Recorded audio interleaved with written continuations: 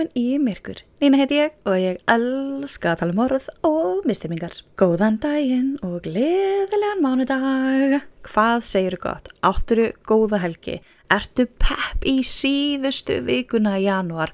Mánudagar ársins alveg að verða búinn. Ég persónulega segi bara allt fínt. Ég átti mjög góða helgi þar sem ég dundaði mér til dæmis við að drepa Teresk.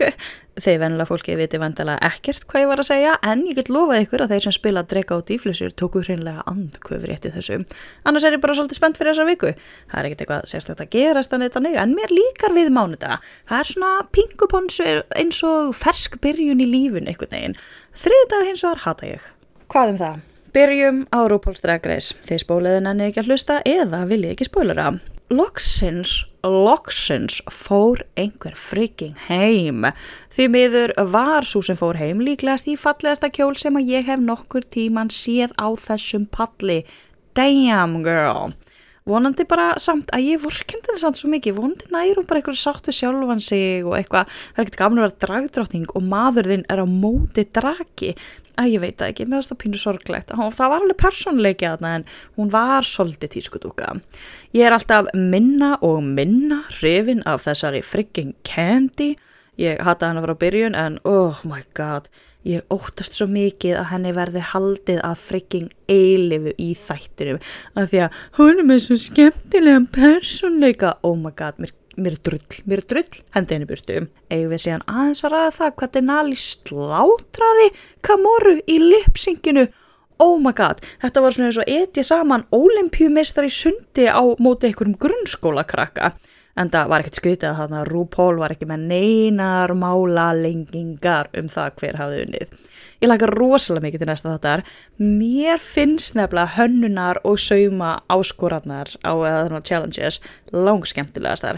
Ég veit það ekki allir sem fíla það en ég persónulega love it. Mér langar líka að Utica fari svolítið svona núna að skera sig svolítið úr hópnum. Mér finnst þú mjög skemmtileg. En var að vonast eftir hún yrði pínu meira ábyrrandi, yrði kannski pínu meira klikkuð. Ekki alveg, þið vitið, Evie Oddly klikkuð, en svona, þið vitið, passlega magn klikkuð, aðeins klikkar en allar hinnar. Ég býð allan að spennt. Hef ég eitthvað meira að segja? Nei, bara ekki neitt. Þannig að við skulum bara vinda okkur í málið. En fyrst, bolli dagsins og það enn eitt Dungeons & Dragons bolli úr smiðju Nexus. Ef ég sé Dungeons & Dragons bolla þá ég bara svo agalega erfitt með að standast hann. Þessi bolli ótrúlega skrautlegur, hann reyndar svona með flottari Dungeons & Dragons bollin sem ég séð. Þetta svona mynd af Beholder sem skrýmsli í Dungeons & Dragons og ógeðislega erfitt. Það getur bara soga úr þér lífið og líka gáfurnar stór hættulegur. En já, bollin flottur, það kemst gott magn í hann og það vel hægt að nýta hann í hverskins drykkjar og brúsk. Málið í dag var valið af áskrifendum mínum á patreon.com/myrkurpodcast. Eða reyndar völdu þau annað mál, en það mál var Pedro Rodríguez Filo sem að þið eflaust kannist við fyrir í mánuðinum og ég var búin að ákveða að skrifa hann og var byrjuð á þættinum þegar að þetta kom í ljós, þannig að við tökum bara þann sem var í öðru sæti og viðfangsefni dagsins morðin í Peterborough Ditch. Í dag við stödd í Englandi og þó mér takist nú yfirleitt að böggla enskunni út mér nokkurn veginn skammarlaust eða þau vitið með við önnur tungumál í heiminum, þá staðarheiti í Bretlandi. Þau bara ekki fyrir venjulegan mann að segja, þannig að ég örugglega að fara að segja ykkur á vitlausur, þið kunnið þetta. 29. mars 2013 þá hringdi Christine Lee í lögregluna og lét vita að maðurinn hennar, Kevin, hefði ekki komið heim. Þetta var einstaklega ólíkt honum og löggunum grunaði strax að það væri nú ekki allt með felldu hér. Kevin var 53 ára tveggja barna heimilisfaðir sem átti og rak í leiguíbúðir fyrir ógæfu fólk. Hann var alltaf tilbúin að gefa öðru fólki annan séns og leigði bara nánast öllum sem til hans komu. Þó að viðkomandi hefði verið búin að brenna allar aðra brýr að baki sér, ætti engan pening, væri með sakaskrá og lengdu handleggina á sér, bara hvað sem það var, hann var tilbúin að gefa þér séns. Meira að segja, Féló, þarna í þorpinu sem hann bjó í, benti á hann þegar að fólk sem var í vandræðum leitaði til þeirra, af því að Kevin tók bara nánast alla að sér. Þennan dag hafði hann einmitt farið að vesast eitthvað í þessum íbúðum sem hann átti og kom bara aldrei heim aftur. daginn eftir að konan hans hringir og tilkynna hann týndan, finnur lögreglan síðan bílinn hans Kevins. Það hefði verið kveikt í honum og hann brunnið til kaldara kola. Þá var löggan alveg vissum að það var eitthvað mikið að og það var staðfest strax daginn eftir það þegar að maður sem var úti að labba með hundin sinn en ekki hvað, auðvitað einhver út að labba með hund. Það koma mjög margir fyrir í þessum þætti sem út að labba með hund, spoiler alert. Já, það var sérst maður út að labba með hundin sinn sem fann lík í skurði. Líkið var af karlmanni og karlmaðurinn var klæddur í svartan glimmerkjól og honum hafði verið stillt upp á eitthvað niðurlægjandi máta með kjólinn svona hífðan upp fyrir mitti. Hann hafði verið stunginn 5 sinnum og dáið af því að hann hafði verið stunginn meðal annars 2 sinnum í lungun, sikkvort lungað og einu sinni bara beint í hjartað. En þar var komin Kevin Lee sem að Christine hafði tilkynnt týndan. Lögreglan fer að sjálfsögðu að rannsaka málið og reyna að finna morðingjann. Það var svolítið flókið af því að þessi skurður sem að Kevin Gray fannst í var lengst út í sveit. Engin vitni, engar myndavélar, ekki neitt. Ekkert sem að svona nútímalöggan er vön að geta gripið í. Þar reyndist Christine aldeilis happa fengur af því að hún var náttúrulega að leita sjálf að manninu sínum áður en hún hringdi lögregluna. Hún byrjaði náttúrulega á því að reyna að hringja í mannin sinn en það var alltaf slökkt á símanum hans og hún var bara nógslega áhyggjufull. Hvað gerir hún þá? Hún hringir ekki bara í alla vina hans og kunningja. Nei. Hún hringdi í alla í símaskránans. Ok, kannski ekki tannlæknirinn, en alla aðra. Þannig að lögreglan fer að skoða alla sem að hún hafði hringt í af því að þeir komist að því að það var kveikt í bílinum hérna klukkan blöð og Christine var akkurat að hringja alla klukkan blöð. Þannig að lögreglan fer að tjekka, ok, hvað voru allir sem hún hringdi í á þeim tíma. Þeir komast að því að einn aðili sem að Christine hafði hringt í hafði akkurat verið á sama svæði og bíllinn hans Kevins á sama tíma og kveikt hafði verið í bílnum hans Kevins. Þessi símaturðamaður, það er magnað hvað lögreglan getur gert með þeim. En þessi aðili sem hafði verið þarna á svæðinu var Joanne Dennehy, 30 kona með mjög misjafn og fortíð og þessi kona var einmitt að leigja hjá Kevin og þess vegna var hún í símaskránni hans. Christine, konans Kevins, segir löggunni að Kevin hafi sagt henni að Joanne hefði komið til hans í leita húsnæði rétt eftir að henni hefði verið sleppt úr fangelsi. Þar hafði hún verið í 8 ár fyrir að myrða pappa sinn af því að hann hafði misnotað hana þegar hún var lítil. Hún hafði líka brennt hús með 2 manneskjum sem að brunnu inni og keyrt niður 2 manneskjur. Veit ekki alveg í hvaða heimi hún fann þetta upp af því að hún hafði ekki gert þetta og af hverju hún hélt að fólk myndi trúa því að hún myndi bara fá 8 ára dóm fyrir að drepa 5 manneskjur en Kevin, hann actually trúði því sem hún var að segja. Christine trúði ekki, en ok. Lögurnar komast að því að reyndar hafði Joanne nýlega losnað úr fangelsi en hún hafði verið þar í 14 vikur, ekki 8 ár og hún hafði verið þar fyrir þjófnað en ekki morð á 5 manneskjum. Þannig að lögurnar fara að leita Joanne og fara í íbúðina sem hún var að leigja og yfirheyruna og eitthvað og aðtók hvað hún hafði verið að braska síðustu daga.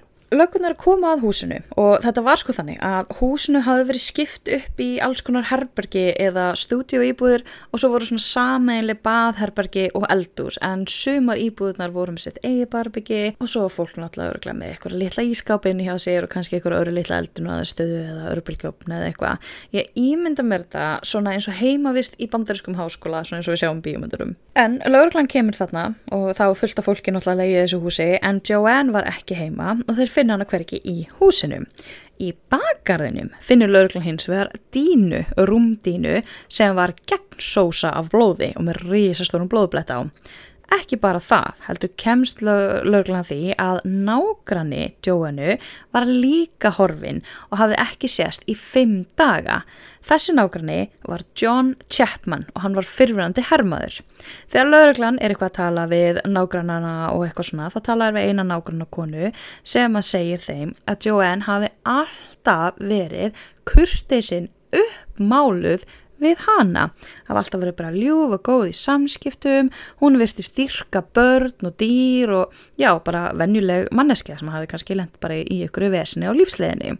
En nágranninn, þessi nágrannarkona sagði að hún hafi alls ekki verið þannig við alla í blokkinni og að John hermaður, þessi sem var horfinn, hafi einfaldlega verið skíthræddur við hana af því að þegar hann rakst á Joanne á förnum vegi þá var hann á hótunum og var bara mega leiðileg við hann og var bara eitthvað, ég ætla að þurrka út yfirbúri jarðar, mér sama hvernig ég geri það, ég ætla að losa mig við þig og eitthvað alls konar svona hundleiðilega takta. John hermaður var drykkjumaður mikill, örugglega með PTSD eða eitthvað eftir í hernum, en hann angraði aldrei neitt. Hann var rosalega rólegur og kurteis og vinalegur og hélt sér rosalega mikið bara út fyrir sig, en var rosalega vinsæll meðal nágrannanna og þótti bara ótrúlega fínn gaur.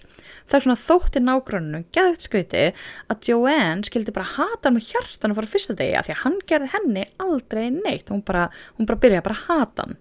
Löggan fer líka að komast að alls konar meira dóti. Kevin, sá látni sem átti húsið, var ótrúlega duglegur að gefa fólki séns og lána fólki herbergir og íbúðir og allt þetta. En sumir því miður stóðust bara ekki undir væntingum, borgu ekki leiguna, neituðu að fara, voru með partí og vesen og mikið að misnota eiturlyf og eitthvað slíkt. Þannig að Kevin var alveg vandræðu með það að losa sig við fólkið úr íbúðunum af því hann fekk eitthvað hjálp frá borginni sem var okkur astanlegt af því að borgin var að senda fólk til hans en svo þegar hann lendi í vandræðum þá bara við erum ekkert í sambandi við þau. Þannig, og hann var ekki þessi típa sem var eitthvað svona, gett svona fastur og sínu og ógnandi og eitthvað þannig. Þannig að hann kynnist Joanne þegar hún fer að leiga hjá honum og sér að hún er kvenskurungur mikill. Hún var rosalega svona ógnandi og seikt í henni. Rough and tough talað á enskunni. Þannig að hann ræður hana til þess að sjá að vísa fólki út úr íbúðunum fyrir sig. Joanne gerði það með miklum látum og hótunum en Kevin var eiginlega alveg sama hvernig hún fór að því svo lengi sem að hún gerði það bara. Því hann vildi náttúrulega fá fólk sem að borga leiguna sína. Í staðin fyrir þessi smá viðvik þá fekk Joanne að búa frítt í sinni íbúð en það sem byrjaði sem mjög einfalt viðskiptasamband þróaðist fljótt út í eitthvað annað og meira og nánara á milli Kevin og Joanne og ekki lega löngu þar til þau voru farin að sofa saman. Konans Kevins grunaði að það var eitthvað í gangi að því að maðurinn hennar var eitthvað farin að haga sig hans öðru í sem venjulega og eitthvað svona en hann grunaði alls ekki að hann væri að halda fram hjá henni. Kevin hins vegar var gjörsamlega kolfallinn fyrir Joanne. Joanne átti líka vin, Gary Stretch, af því að við erum bara ekki með nú mikið af fólki í þessu. Þessi Gary Stretch tók hún Joanne iðulega með sér í þessar útvísanir á öðrum leigjandum. Gary var mjög misheppnaður smáglæpamaður, hann var geðveikt lélegur þjófur og beljaki mikill. Hann var 2 metrar og 20 sentimetrar á hæð. En þó að Joanne næði honum bara eitthvað upp á bringu eða eitthvað, þá réð hún alfarið yfir Gary og öllu sem að hann gerði. Hann var bara eins og undir álum frá henni, hann stóð og sat eins og hún sá hann að gera. Þegar lögreglan fer þá að leita að Joanne, þá gera ráð fyrir því að Gary sé með henni, að því Gary var alltaf með Joanne. Hann leit á sjálfan sig sem svona lífvörðin hennar eða verndaran hennar eða eitthvað. Hún gat alltaf leita til hans. Aðal löggan í málinu, Martin Brunning, að leita að Joanne og Gary, en það hefur nánast ekkert í höndunum til þess að finna þau. Hann veit að þau eru á ferðinni, en hann veit ekkert hvar þau eru eða hvað verðnig, eru þau á bíl, eru þau í lest, eru þau ennþá í þessum landsluta, hann veit ekki neitt. Þannig að Martin lögga ákveður að fá aðstoð frá almenningi og auglýsir eftir bæði Joanne og Gary í blöðunum. Það ætti ekki verið erfitt að finna þau af því að það ekki eins og þau hverfi eitthvað auðveldlega í fjöldan. Gary náttúrulega korter í hakarið hálfrisa og Joanne, þó hún væri bara svona, venjuleg í útliti, stærðargráðulega séð og hún var bara með svona sítt brúnt hár og ótrúlega eðlileg eitthvað í útliti, þá var hún með tattoo af stjörnu í andlitinu andlitinu á annar kinninni og það náttúrulega ekki mjög algengt að fólk sé með húðflúr í andlitinu þannig að þú tekur eftir því þegar einhver með húðflúr í andlitinu. Þannig að löggurnar auglýsa eftir henni og Geri. Þá fær Martin lögga ábendingu ekki frá almenningi heldur frá annari löggu sem hafði heyrt auglýsinguna. Sú lögga var rannsaka þjófnað á bensínstöð þar sem kona og maður höfðu komið inn og stólið basically einhverju mat, bara einhverju keksi og eitthvað. Bensínstöðarlöggan tók eftir því að rumurinn og konan sem að hann var með upptökur af, það voru sérst náttúrulega upptökuvélar í búðinni bensínstöðinni sem voru að stela og þetta náðist allt á myndband, þau pössuðu nákvæmlega við fólki sem að Martin lögga var að leita að. Þannig að hann lætur Martin frá bílnúmerið á bílnum sem að parið sem að hann var að rannsaka hafði verið á. Að fá þetta bílnúmer reyndist vera að sjálfsögðu algjör game changer. Martin lögga var nú ekki lengi að plugga þessu bílnúmeri í tölvuna. Í Bretlandi eru myndavélar út allt. Allstaðar, eða þið veitir, í svona þéttbílum. Allar þessar myndavélar eru útbúnar tækni sem geta borið kennsl á bílnúmer. Þannig að Martin setur bara inn upplýsingar númerið á bílnum sem hann leita og bám, hann getur bara nánast fylgst með því hvar þau að keyra og framhjá hvaða myndavélum þau að fara og eitthvað og hann bara setur og að fylgjast með ferðum þeirra skötuhjóa bæinn. Þannig að löggurnar drífa sig af stað að handtaka þau. Löggurnar finna bílinn og í honum voru Joanne og vinurinn Geri ásamt þriðja manninum sem var annar smáglæpamaður að nafni Mark Lloyd. Þið alveg komin í keks af öllum sem nöfnum með það. En það var ekki bara morðið á Kevin sem að Joanne var sterklega grunuð Nei. Vinkonan hafði nefnilega verið voðalega duglega að munda morðprikið síðustu daga og sérstaklega daginn sem hún var handtekinn. Þannig að örlítið recap, við höfum Joanne og við höfum Geri sem beljaki mikill og vinur hennar. Þau eru sterklega grunuð morðið á Kevin sem var leigusalinn hennar. Joanne var að sofa hjá Kevin. Ok, núna ætlum við að spóla alveg tilbaka og byrja á byrjunni. Joanne fæddist í ágúst 1982 í Hertfordshire, sem ég örugglega að segja vitlaust. Pappinar, sem kaldhæðnislega hét Kevin, var öryggisvörður og mamminar hét Kathleen og var verslunarstjóri í verslun. Þau áttu 2 börn, Joanne, aftur kaldhæðnislegt. Hún hét Joanne Christine. Þvílík tilviljun að pappinar hét sama nafni og maðurinn sem hún myrti og að hún sjálf heiti það sama og kona mannsins. What a tilviljun! En já, Kevin og Kathleen áttu 2 börn, Joanne og svo áttu Mariu sem var 2 árum yngri en Joanne. Samt leiðilegt, hann heiti Kevin, hún heiti Kathleen, þau mista fullkomnu tækifæri til að láta bæði börnin sín byrja á káu líka. Allána. Við erum vön því hér í myrkrinu að fólk að eiga ansi ömurlegar æskur. Það verið að misnota, það verið að berja, það verið að vanrækja, þetta allt ömurlegt og yfirleitt þessi partur fortíð morðingjans ógeðslega langt af því að það útlista alla ömurlegu hlutina sem þau bara ólust upp við, en ekki Joanne. Nei, hún átti venjulegustu æsku í heimi. Hún var bara hamingjusömu krakki, gekk rosalega vel í skólanum, hún spilaði blak og hockey, hún elskaði að fara í svona dress-up leiki, þú veist með systur sinni, þið veitir, svona mála hvað það að gera hárgreiðslu, klæða sig í fötum mömmu sinni og eitthvað svona. Hún elskaði líka að vera í dúkkuleikjum og hún og María systrinnar, þar voru svo ótrúlega nánar, svo góða vinkonur, að þær fundu upp sitt eigið tungumál sem að þær gátu bara að tala saman á. Hvað svo grútlegt?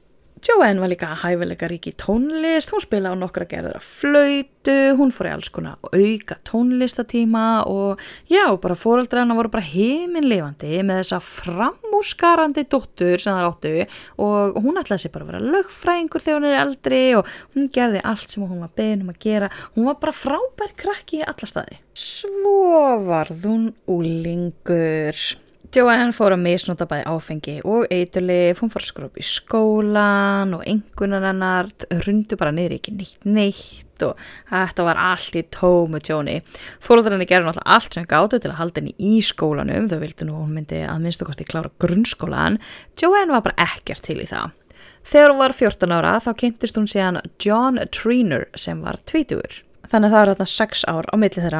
Með honum stakk hún af og strauka heiman. Foreldrarnir, Kevin og Kathleen, þau leituðu þetta logandi ljósi að barninu sínu. Þú veist, þau voru að hengja upp plakkut og hringja í lögguna og fengu aðstoð frá henni og það var á endan lögreglan sem fann hana, Joanne, í einhverju dópgreni, einhverju algjör ógeðshúsi.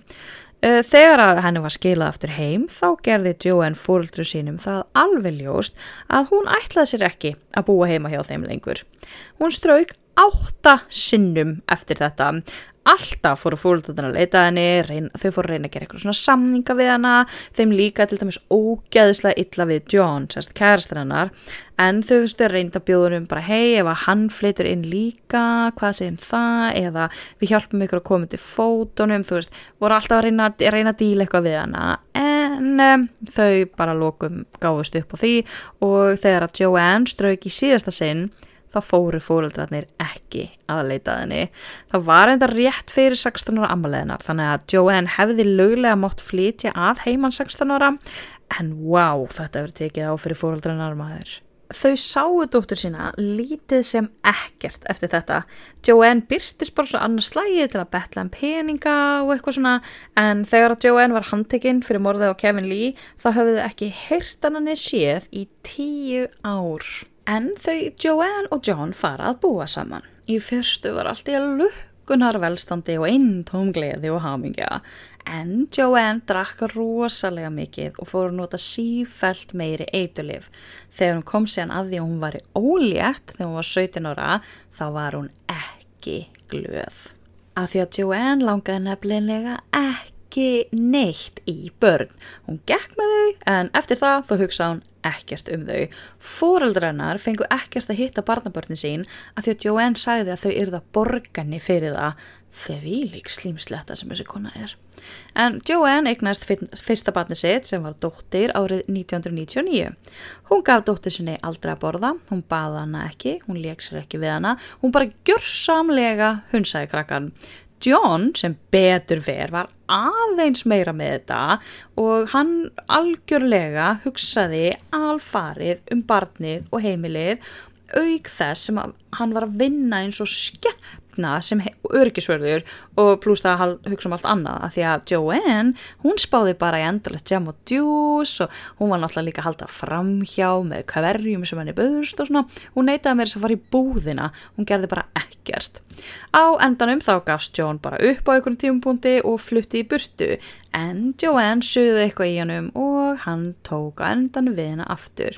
Hún virtist reyna aðeins að breytast þarna fyrst, hún fór að vinna þarna á einhverjum búgarði við að taka upp grammeti eða eitthvað og minnkaði neyslu eiturlyfja eitthvað allavega aðeins en hélt áfram að drekka rosa mikið.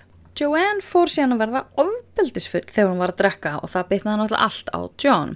Á endanum þá fór hann frá henni og tók að sjálfsögðu dóttur sína með sér. Í 1,5 ár heyrðist ekkert í Joanne. Hún var orðin eitthvað smáglæpamaður, náttúrulega til að halda sér og sínum venjum gangandi, en árið 2001 þá var hún send í fangelsi í 2 ár einmitt fyrir alla þessa smáglæpi. Þar náði hún að hætta öllu rugli og koma sér svo nokkuð inn á beinubrautina. Þegar henni var síðan sleppt úr fangelsi 5 árum setna, þá fór hún hafa samband við John sem, þvert á móti það sem allt og allir sögðunum að gera, tók við henni aftur. Það er bara rosalega erfitt að komast út á ofbeldissambandi. Það skiptir ekki máli hvað kyn þú ert. Í 3 ár þá var bara allt í lukkuna velstandi og Joanne verður síðan aftur ólétt. Hún var að drekka á þessum 3 árum en leið hún var ólétt þá hætti hún að drekka, hún hætti að reykja, hætti bara öllu saman. En leið og dótturinn fættist, þá byrjaði hún aftur að drekka og hún byrjaði að drekka mikið. Hún drakk frá því hún vaknaði og þangað til hún sofnaði og hún neitaði að hugsa barnið sitt. Við erum að tala það, hún neitaði með þess að faðma litla nýfædda barnið sitt. Hún fór síðan að hverfa í nokkrar vikur í senn. Hún fór líka þarna að byrja að skaða sjálfan sig með því að skera sig ekki bara í handleggina, heldur líka í hálsin og magan og hún er bara alsett eftir þetta. Það var líka þarna sem hún lét húðflúra stjörnu á kinnina á sér og hún fór bara alveg úr böndunum. 2009 var hún farin að drekka svo rosalega mikið að við erum að tala 2 lítra af vodka á dag. 2 lítra af vodka, það rosa mikill vodki. Hún var líka farin að ráðast á John reglulega, bara beita hann mjög miklu líkamlegu ofbeldi og gekk með hníf í skónum sínum. Það náttúrulega ekkert eðlilegt við það og John var að sjálfsögðu farin að óttast mikið öryggi sitt og barnana sinna þannig að hann fór frá henni og tók stelpuna sína með sér. Í þetta skipti þá leit John aldrei tilbaka og það var aldrei aftur samband milli hans og Joanne og hvað þá barnanna hennar og Joanne. John giftist aftur og lifi bara góðu lífi með konunni sinni. Stelpunar hans í dag 22 og 16 ára og bara, já, lífið leikur við þau. Sem betur fyrir þá náðu þau bara að sleppa frá henni. Þau eru líka núna í sambandi við fjölskyldunar Joanne sem fengur loksins að eiga eðlileg samskipti við barnabörnin sinn, ekki eitthvað í gegnum þarna slímslettuna sem að þau höfðu náttúrulega alveg hægt að tala við þarna. Joanne virtist nú bara slétt saman þetta allt saman, hélt áfram sínum lífstíl með djúsun og dópið, hélt áfram að brjóta lög til að fá peninga og reyndi svolítið fyrir sem vænditækni líka.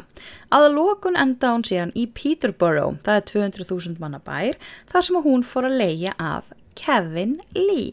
Þar kynntist hún að sjálfsögðu vini sínum Gary Stretch. Hann var líka kallaður Lurch, svona eins og Britinn í Addams Family þegar hann var í skóla og einmitt kallaður líka Stretch. Það endaði með því að hann breytti nafninu sínu lögulega í Stretch. Ég var líka fyrst þegar ég las það bara, wow, hver líkurnar á því að risavaxinn maður heitir bara Stretch? En það því hann hét eitthvað Richardson eða eitthvað en hún fannst svo fyndið að hann lét breyta því í Stretch.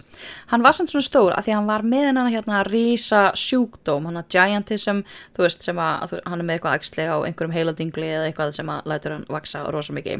Ekki bara var hann 220 cm, heldur var hann ennþá að stækka að því að Gary neitaði að taka lyf við þessu. Ég veit ekki hvort hann langaði að vera stærsti maður í heimi eða eitthvað. Eins og ég sagði áðan, þá var Gary smáglæpa maður en rosalega lélegur í því.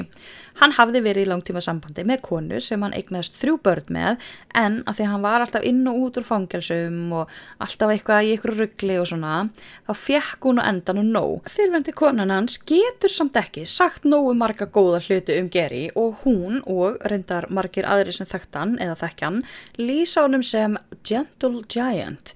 Hann treystir fólki skilyrðalaust og hliðhollur vinum sínum fram í rauðan dauðan. Og eins og í tilfelli hjá Joanne, bókstaflega fram í rauðan dauðan. Þegar að Gary kynntist Joanne þá varð hann algjörlega yfir sig ástfangin og tilbað hana og jörðina sem hún gekk á. Það var þá kona sem að hægt að dýrka. Joanne nýtti sér þetta alveg fram í fingurgóma og ráðskaðist bara með Gary hægri vinstri. Árið 2012 þá var Joanne handtekinn eina ferðina enn og í þetta sinn var hún send á geðspítala til þess að fara í eitthvað skona greiningu. Þarna var hún greind með antisocial disorder og psychopathic personality disorder. Báðir þessi hlutir eru ekki sjúkdómar, heldur við höfum talað þetta áður, they aren't mad, they are bad, sem sagt, þau eru ekki veik, þau eru vond, þetta bara, heilin á þeim bara víraður öðruvísi, sem sagt ekki veikindi, heldur bara, já, þau eru bara svona. Hún var líka greind með obsessive compulsion, sem að ég held að sé bara OCD, það ekki, obsessive compulsion disorder, OCD, ja. Ég veit ekki alveg hvernig það kom fram hjá henni, en það var að minnstakosti ekki að þurfa að þrífa í kringu sig, ég veit það. Joanne var líka rosalega hvatvís, mjög reið manneskja og mjög árásögjörn. Henni var alveg saman annað fólk og allar afleiðingar af öllu sem hún gerði. Hún vildi bara ná sínu fram og hana nú. Hún var líka einstaklega fær í því að spila með fólk og koma sér í mjúkin hjá öðrum, mjög psychopath tendencies hérna. Fólk virtist alveg heillast af henni og sérstaklega karlmenn og hún gerði sér, það var bara leikur hjá henni að finna karlmenn til þess að nota, eyðileggja hjónabönd, vera bara ógeðslega leiðileg týpa. Hún var líka eitthvað rannsökuð og greind með paraphilia sadomasochism. Hún sagði að fekk kynferðislega ánægja á sásauka annara eða eigin sásauka. Þú veist, ég skil ekki okkur þetta eitthvað disorder. Þetta ekki bara, þú veist, þú ert til í BDSM. Hún var reynda líka alltaf til í pínu bondage-leiki og ég meina alltaf til í bondage-leiki að því hún gekk með handjárn hangandi á beltinu sinu mjög classy. Ég samt spá þetta paraphilia sadomasochism disorder þengi, þetta hlýtur að vera fólk sem hefur ánægja á því að valda öðrum sársauka gegn þeirra vilja eða eitthvað þannig, þú veist, þetta getur ekki verið bara svona venlegt BDSM, þetta var á 2012, þetta er, þú veist, það er bara 9 ár síðan, þannig að getur ekki verið að breyta sig það eftir að þeir viðurkenna ekki BDSM bara sem, þið veitir, það sem það er. Þegar hún var síðan útskrifuð af spítalanum þá fór hún að leigja hjá Kevin Lee, þessum auðmikið góða leigusala, fór að vinna fyrir hann og fór að sofa hjá honum. En það var nú ekki nóg fyrir Joanne eiga bara 1 eða 2 eða 3 kærasta. Nei, Joanne var alltaf með nokkra í takinu í einu. Þú veist, ég meina, you do you, mér er alveg sama, en ekki vera bara myrða fólk hægri vinstri. Hún kynntist Lukas Slabosevski. Það var 31 árs gamall Pólveri sem bjó í Englandi ásamt flestum í fjölskyldunum sinni. Eða þið vitið, hann átti ættingja í Englandi. En Lukas var ógæfu maður mikill, hann var háður heroíni, var búinn að búa á götunni, þú veist, hann bara átti ekki frábært líf, en hann var að reyna að snúa við lífinu sínu. Hann var til dæmis í lyfjameðferð til að losna við fíknina og var komið vinnu og vann í vöruhúsi og bara, þú veist, all the power to you. Hann kynnist sem sagt henni Joanne og þau eitthvað SMS-ast og spjalla, svolítið heit fyrir hvort öðru og það enda með því að Joanne býður honum í heimsókn til þess að þið viti, kitla pinnan, leika við þjóðskóprikkið, spila smá láréttan limbo, stundakynlíf, það sem ég er að reyna að segja. Þau byrja á því að hann kemur í heimsókn og þau byrja á því að drekka ótæpilega, síðan bindur Joanne fyrir augun á honum, agalega sexy, en í staðin fyrir að fá eitthvað gott í kroppinn, þá fékk Lukas hníf í kroppinn þegar að Joanne stakk hann beint í hjartað. Dauði Lukasar var því miður langur og kvalarfullur og það fundust blóðslettur alla íbúð þar sem hann hafði eitthvað, þú veist, verið að detta og ráfa og það var bara mjög leiðilega lýsingar. Joanne var þarna búin að myrða fyrsta fórnarlambi sitt en þetta var 19. mars 2013. Nú stáð hún fyrir vandamáli sem að margir morðingjar hafa staðið fyrir. Hvað í ósköpum á nú að gera við líkið? Joanne, hún var nú ekki að velkjast í neinum vafa það, ringir beint í besta vin sinn, Gary Risa, sem að mætti ásamt vini sínum Leslie og þeir hendur líki Lukasar, hvert haldið þið? Jú, í ruslatunnu? Já, ekki það sem byggust við. Jú, þau náðu bara í eina af svona stóru ruslatunnunum og settu líkið þar ofan í, bara fyrir utan húsið. Já, beint í rusli. Þar skildu þeir hann eftir í nokkra daga. Þessa daga notaði Joanne til þess að monta sig af því við fullta fólki að hún hefði drepið mann og að þessi maður væri í ofan í ruslatunnunni. Hún meira segja sýndi 14 ára úlingsstelpu líkið í tunnunni.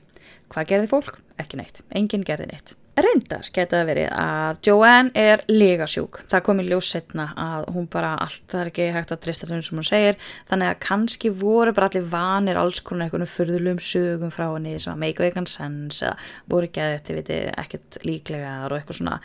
En ég meina þessi stelpa sá líki, af hverju sá hún einhver frá því?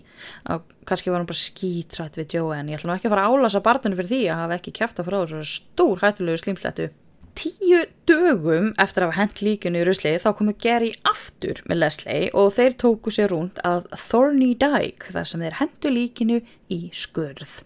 Sama dag þeir gera þetta þá ákveður Joanne að myrða erki óvin sinn sem að hafði reyndar aldrei gert henni nýja nokkur öðrum mein. Það var John Chapman, hermaðurinn sem bjó í sama steg og ekki hún.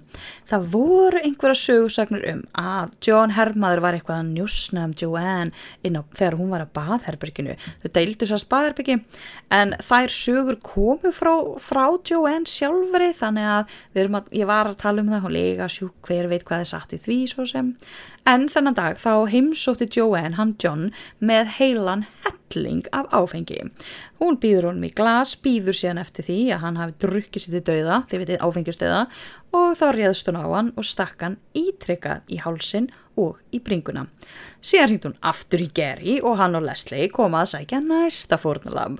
Eftir að hafa verið búin að taka nokkrar myndir á símana sína, þeir bara mættu, fannst það bara mjög fyndið, tóku myndir og fóru síðan að dömpa líki, þá fóru þeir með líkið líkið af John Hermani á næstum því nákvæmlega sama stað og þeir höfðu dömpað Lucasi. Munið eftir blóðugu dýnunni sem að lögreglan fann hann í bakgarðinum þegar komu fyrst að reyna að finna Joanne. Það var sem sagt dýnan hans Johns Hermans, Joanne hendi þess dýnunni í bakgarðin og það var ekkert breytt yfir henni að neitt að feluna henni, henni var mér þess að stilt upp í veggin og blóðbletturinn bara lasti við öllu sem vildu sjá. Joanna var á þessum tíma, ekki bara þennan dag, heldur einhverja nokkra vikur undan, búin að vera algjörlega stjórnlaus í drykkjunni. Hún hafði fengið einhver lyf til þess að reyna að hafa hemil á þessum skapofsaköstum sem hún var alltaf að fá, en hún var hætt að taka inn lyfin sín, þannig að það var ekkert sem aftur á henni. Kevin, leigusali og óstumaður hennar, var orðinn svona hálf smeykur við hana og vildi eiginlega ekki hafa hana lengur hvorki í húsinu sínu né í lífinu sínu, þannig að hann bað hann að flytja úr húsinu undir því yfirskinni að hann væri að fara í breytingar húsinu og það gæti ekki búið í því á meðan, og hann ætti bara ekkert annað herbyggi fyrir hana og eitthvað svona. Joanne, hann hringir bara Joanne og segir þetta, Joanne bara hei, gaur, ekkert mál, skilði vel, langaði að kíkja í heimsókn í kvöld. Þó að hann spilaði sig frekar rólega þannig til að byrja með, þá var hún að sjálfsögðu ekkert sátt hvernig dyrðist einhver karl ugla að reyna að stjórna henni.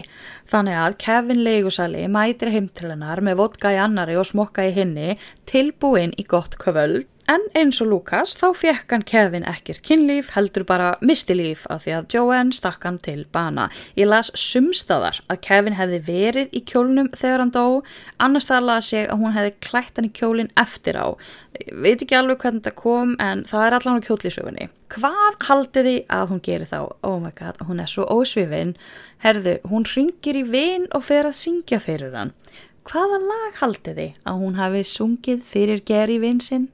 Ég ætla að minna ykkur á að Gary var náttúrulega stattur einhver stöða lengst út í sveit að henda líki í skurð, líki sem að hún bjó til með því að drepa mann. Já, hvað haldið nú hún hafi sungið? Ég skal bara leyfa ykkur að heyra hljóðbrot.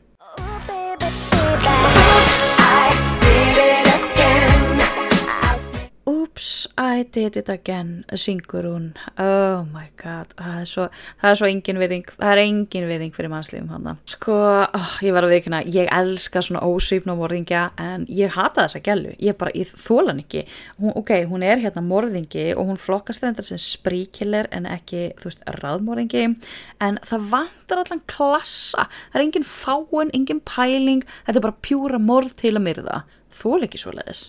En, hún er þarna búin að drepa Kevin. En ólíkt Lucasi og John Hermani þá beið fjölskylda eftir Kevin heima, þannig að það komst ansi fljótt upp þegar að hann mætti ekki heima að eitthvað hefði mikið gerst af.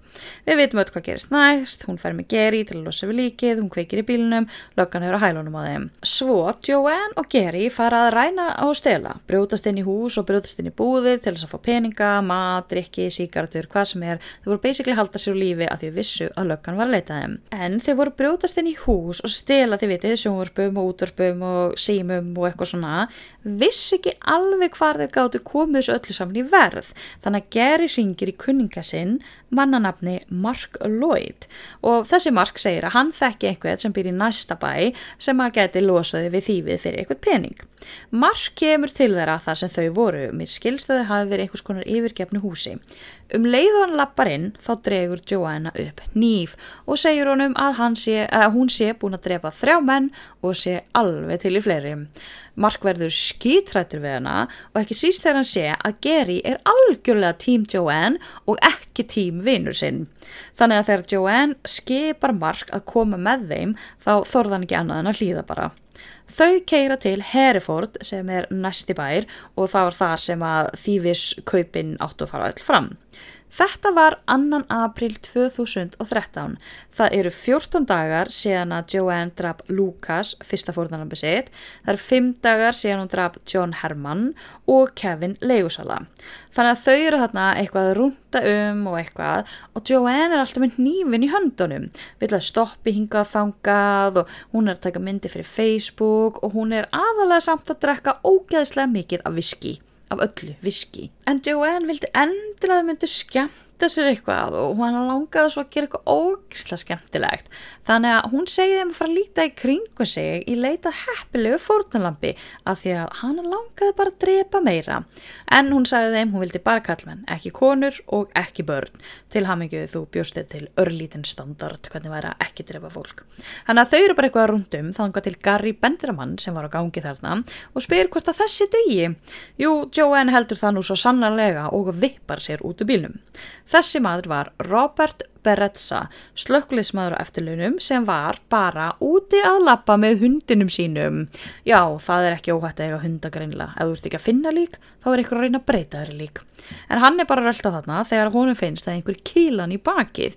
Robert snýr sér við og reynir eitthvað að verjast árásinni en hann er stunginn aftur og aftur þangað til hann fellur meðundarlaus í jörðina. Þegar að Joanne er búin að þessu smáraði þá sest hún bara aftur upp í bíl og þau keyra af stað og ekkert óðagott, engin æsingur og Mark sem satt í aftursætinu, hann sagði að þetta var ótrúlegt. Þau voru bara eitthvað að tala um þetta, finnum eitthvað til að drepa og svo bara hei, hvað þennan? Þannig að hún fer út, drepur, kemur aftur inn í bíl og svo bara keyra af stað. Það er ekkert tala um hvað var að gerast, það er ekkert vesen, engin æsingur, ekki neitt. Það er bara svona eins og, þú veist, hérna er blóm, ég ætla að fara að tína það eða eitthvað, ég veit það ekki.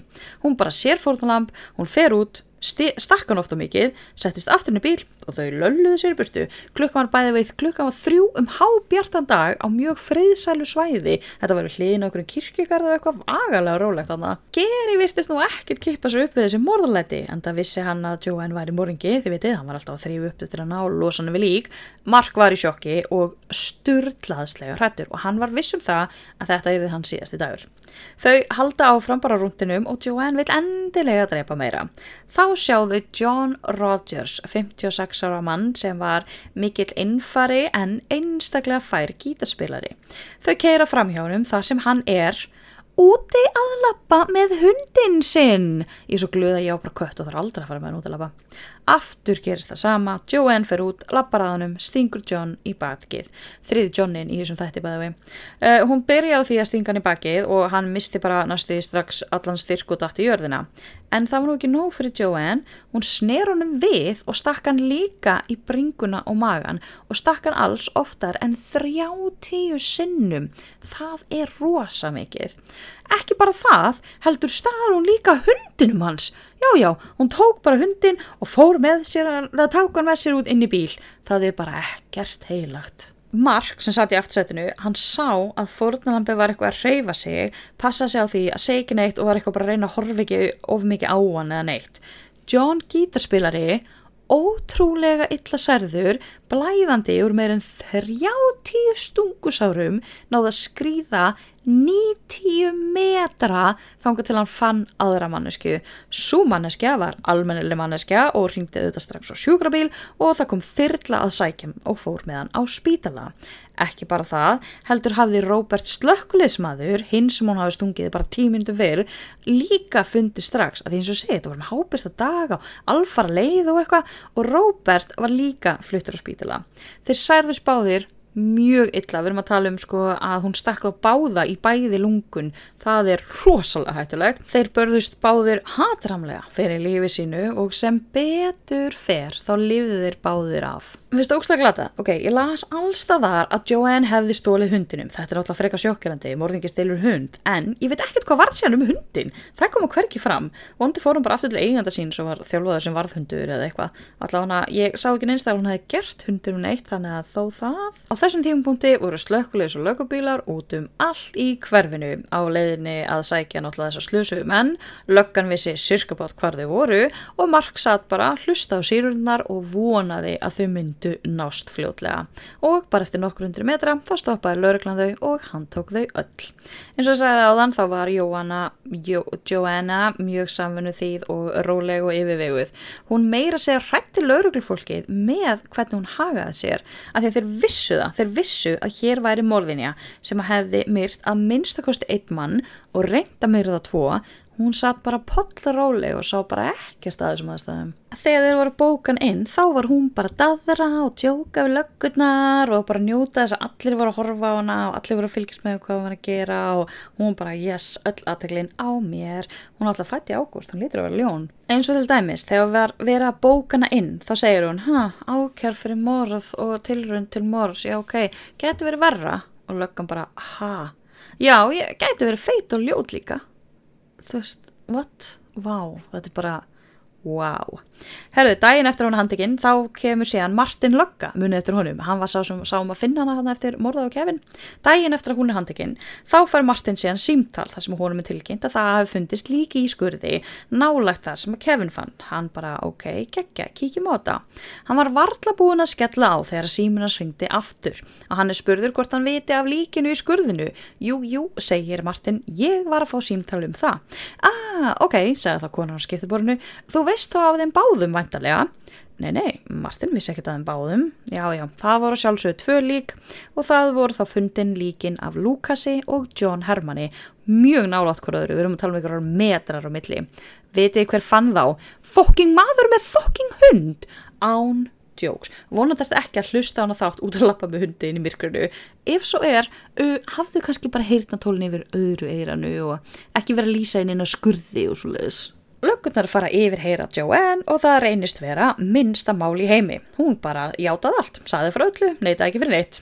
Réttarhöldin af henni byrjuðu í november 2013 þar sem Joanne var ákærð fyrir 3 morð og 2 tilraunir til morð sem að hún framkvæmdi by the way á 14 dögum.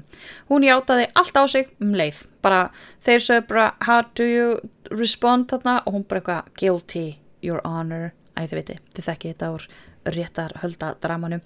Þetta kom reyndar öllum ógeðslega mikið óvart að hún skildi játa á sig sakir en að því að þið viti það er ekkert algengt að sakborningur játi allt yfirleitt að reyna að komast undan öllu saman með ráðum og dáðum en Joanne hún nefndi þessu ekki og hún var líka svo rosalega athyglisjúk, hún vildi hafa þetta rosa dramatískt og hún vissi, eða grunaði allan sterklega, að fólk myndi tala hana að eilífu ef hún myndi bara standa upp og sagði bara, já, ég gerði þetta allt saman. 4 mánuðum seinna, eða 12. febrúar 2014, var Joanne Dennehy síðan dæmd sek fyrir allt saman og dæmd í ævilangt fangelsi.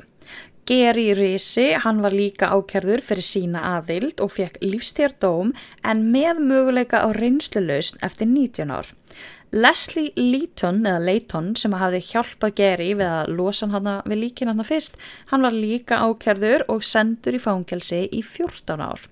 Mark, þessi sem var í bílnum, hann fekk engar áhyggjur, hann fekk miklar áhyggjur, hann fekk engar ákærur og engan dóm af því að hann var allir bara samlað það, hann hafði bara ekkert með þetta að gera og Gary og Joanne voru bara, nei, hann var bara í bílnum sko, hann var ekkert að meira að fela líka neitt þannig að hann gæti allavega hætta áhyggjur því. Joanne var 3. kvenmaðurinn í Breitlandi til þess að fá lífstíðardóm. Hinar konurnar sem voru undir henni voru Myra Hindley og Rosemary West og Myra Hindley og Rosemary West eru mögulega 2 af verstu eintökum mannkynsins. Sérstaklega fucking Rosemary West. En þetta allt konur sem að þykja ofhættulegar til þess að fá nokkuð tíman að ganga lausan. Af því að þegar Bretar segja ævilangt fangelsi, þá eru þeir ekkert að grínast. Sko, ok, dómararnir geta sett einhver svona lágmarks ár, eins og Gary fekk ævilangt fangelsi en minnst 19 ár. En þeir geta líka bara sleppt því og skellt bara ævilöngu á þá sem að dómurinn finnst að eigi bara aldrei séns á því að verða heiðvirðir borgarar. Og ég held að Joanne verði aldrei heiðvirður borgari. Jú, þeir geta náttúrulega áfríðað eitthvað hægri vinstri, svona eins og döðadómurinn í Bandaríkjunum, en það er rosalega sjaldgæft að það sé eitthvað mildaður dómurinn eða þeim er sleppt fyrir eða eitthvað svona. Það er stundum gert af svona mannúðar ástæðum, þið veit ef að mannskjana eru mjög gömul eða eitthvað þannig, en það er ætlast til þess að þeir sem fá lífstíðardóm, þeir deyji í fangelsi. Síðan hún fór hérna í fangelsi þá hefur nú ekkert rosalega merkt að daga hennar Joanne drifið.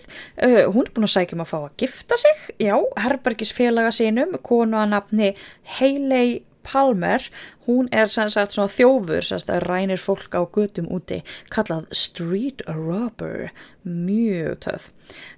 Hún gerði sjálfsmorðssamning, byrjum við nýtt, Joanne og Hayley, Hayley.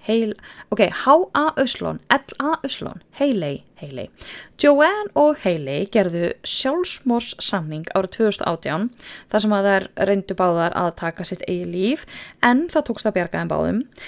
Hún hefur hótað að drepa Rosemary West sem væri þá það fyrsta almennilega sem að Joanne hefur nokkuð tíma gert fyrir samfélagi.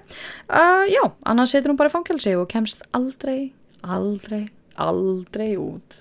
Foreldrarnar tala ekki við hana, þau hafa ekki séð hana og þau vilja ekki sjá hana. Í þeirra augum er Joanne ekki lengur til. Þau hugsa þannig að þau hafi átt góða dóttur sem hafi farið heiman þegar hún 14 ára og horfið að eilífu. Pæli í því hvað þetta er sorglegt. En eins og ég sagði þá eru foreldrarnir í sambandi við börnin hennar og fyrrverandi mannin hennar, þannig að þó það, en þetta hlýtur að vera ógeðslega erfitt. En svo veistu að, þú veist, dóttin, þú ert ekki búin að tala við hana, þú veist, í einhverja áratugi, svo allt í hennu bara poppar hún upp að því hún var að myrða fullt af fólki. Ég veit það ekki. Þannig að já, þetta var Joanna Dennehy. Hvað fannst ykkur? Ég var að segja, leiðileg pía, þú veist, bara myrða til þess að myrða og líka bara allt í einu. Þú veist, hún er bara 30, 31, þá bara allt í einu, hún myrðir hérna næstum 5 bara á einu bretti. Eða svona nánast á 2 vikum og sko, hún hefði pottitt haldið áfram þangað hún hefði náðst. Og líka, hún og Gary, þau voru hann að flotta undan réttvísinni í einhverja 3 daga eða eitthvað sem löggan var að leita þeim og á þeim tíma þá stáluðu myndavél og voru endurist að taka eitthvað svona Polaroid myndir þar sem hún voru að stilla sér upp svona eins og túristar og eitthvað. Þú veist, þau vissu að þau væri að fara í fangelsi og þau vissu að þau væri að fara í fangelsi í langan tíma. Þannig að það var svolítið eins og þau væri bara svona að upplifa síðustu dagana sína eins vil og þau gátu eða eitthvað, ég veit það ekki, þannig að hún hefur kannski bara ætlað að fara út með hvelli og reyna að drepa eins marga hún gæti. En mér finnst hún bara slímugt slepjudýr og ég þól ekki svona morðingja, ég þól ekki bara svona, veistu að ég er auðvitað sem bara fara að drepa fólk, af hverju? Nei, bara af því bara, what the hell, engin ástæða, engin afsökun, ekki neitt. Þetta er bara svo, getur verið meira óspennandi morðingi eða, þú veist, já, það er greinilega eitthvað að þér í enninu, en ég veit það ekki, svo eru sumir sem ég var að horfa á eitthvað heimildamyndum þetta, þá eru sumir að segja bara eitthvað, allt sem hún gerir er útpælt, hún er ógeðslega klár, hún er ógeðslega klók og hún er ekkert eitthvað svona, hún var ekkert eitthvað út úr heiminum dópneyslu eða eitthvað þannig, heldur hún vissi nákvæmlega hvað hún var að gera og gerði það bara köld og bara yfirlöður á því, en á meðan aðrir eru bara eitthvað, nei, þú veist, hún var að dópi og að fokka upp í hausnum á henni og eitthvað svona, ég veit það ekki, ég held að hún hafi bara verið leiðileg og hafi vitað það og verið bara eitthvað, hvernig get ég fengið persónuleika, ég myrði bara nokkra manneskjur eða eitthvað, eða ég held það, ég veit það ekki. En já, þetta var nú Joanne, talin vera að topp 3 hættulegustu kvenmenn í Bretlandi. Ég verð nú að viðurkenna, hinnar eru áhugaverðari en ógeðslegari líka. Ég vil þakka Írisi fyrir að hafa stungið upp á þessu umræðuefni og hinum myrkraverunum fyrir að hafa kosið það. Þetta var stór skemmtilegt og það var gaman að kafa þess í þetta, þó að það sé nú ekkert alltof mikið efni til þetta. En ég held að ég hafi ekkert meira að segja um þetta í bili. Ég vil minna ykkur á að þið getið elt mig á Instagram og Facebook, Myrkur podcast, og að það er hópur á Facebook sem kallast Myrkur hlustendur sem er fyrir þá sem að hlusta á Myrkur.